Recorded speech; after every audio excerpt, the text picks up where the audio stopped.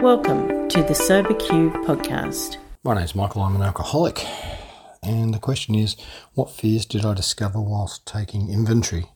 I found it a really difficult question.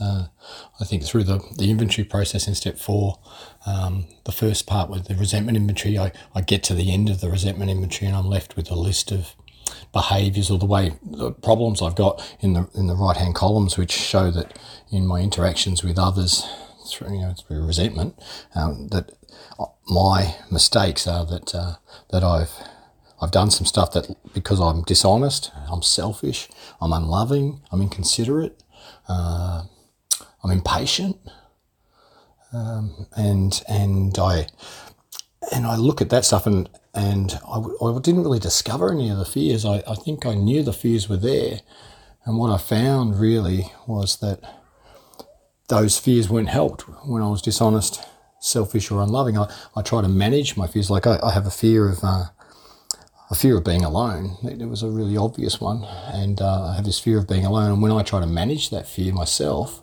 and hold on tight and make sure I'm not alone, if anybody comes into my life and they tell me they like me, that's enough, and I'll do anything to hold on then. And I'm dishonest, and then I'm manipulative, and then I'm selfish, and I'm unloving. And what happens is I'm left with the consequences of that behaviour, and I still have the fear.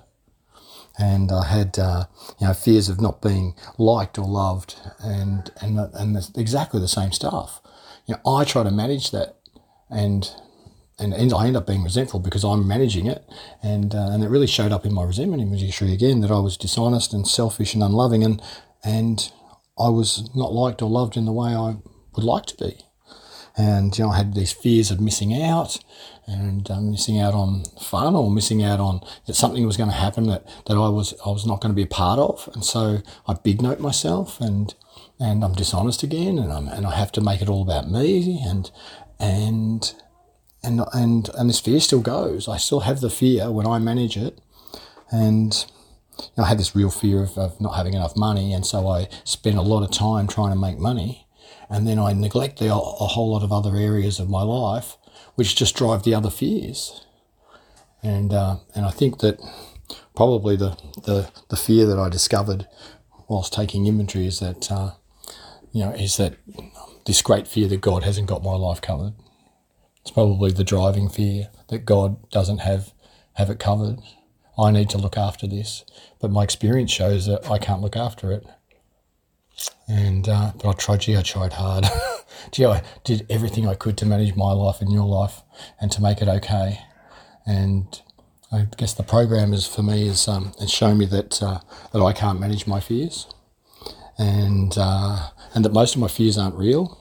Now in the recovery, I've discovered that most of the stuff, my behaviours have changed, and the fears aren't real anymore. They're not based in the truth. And that was probably the really good thing. When I'm in active alcoholism, I have lots of fears because I'm being dishonest and selfish and unloving and inconsiderate. But as my behaviours changed, I still have these fears, these old fears, but when they're looked at now and put down on paper, I can see that they're not real, they're fancied. So, thanks for letting me share. If you would like to share your experience on a recovery question, visit the Sober Q podcast website at soberq.com. Thanks for listening.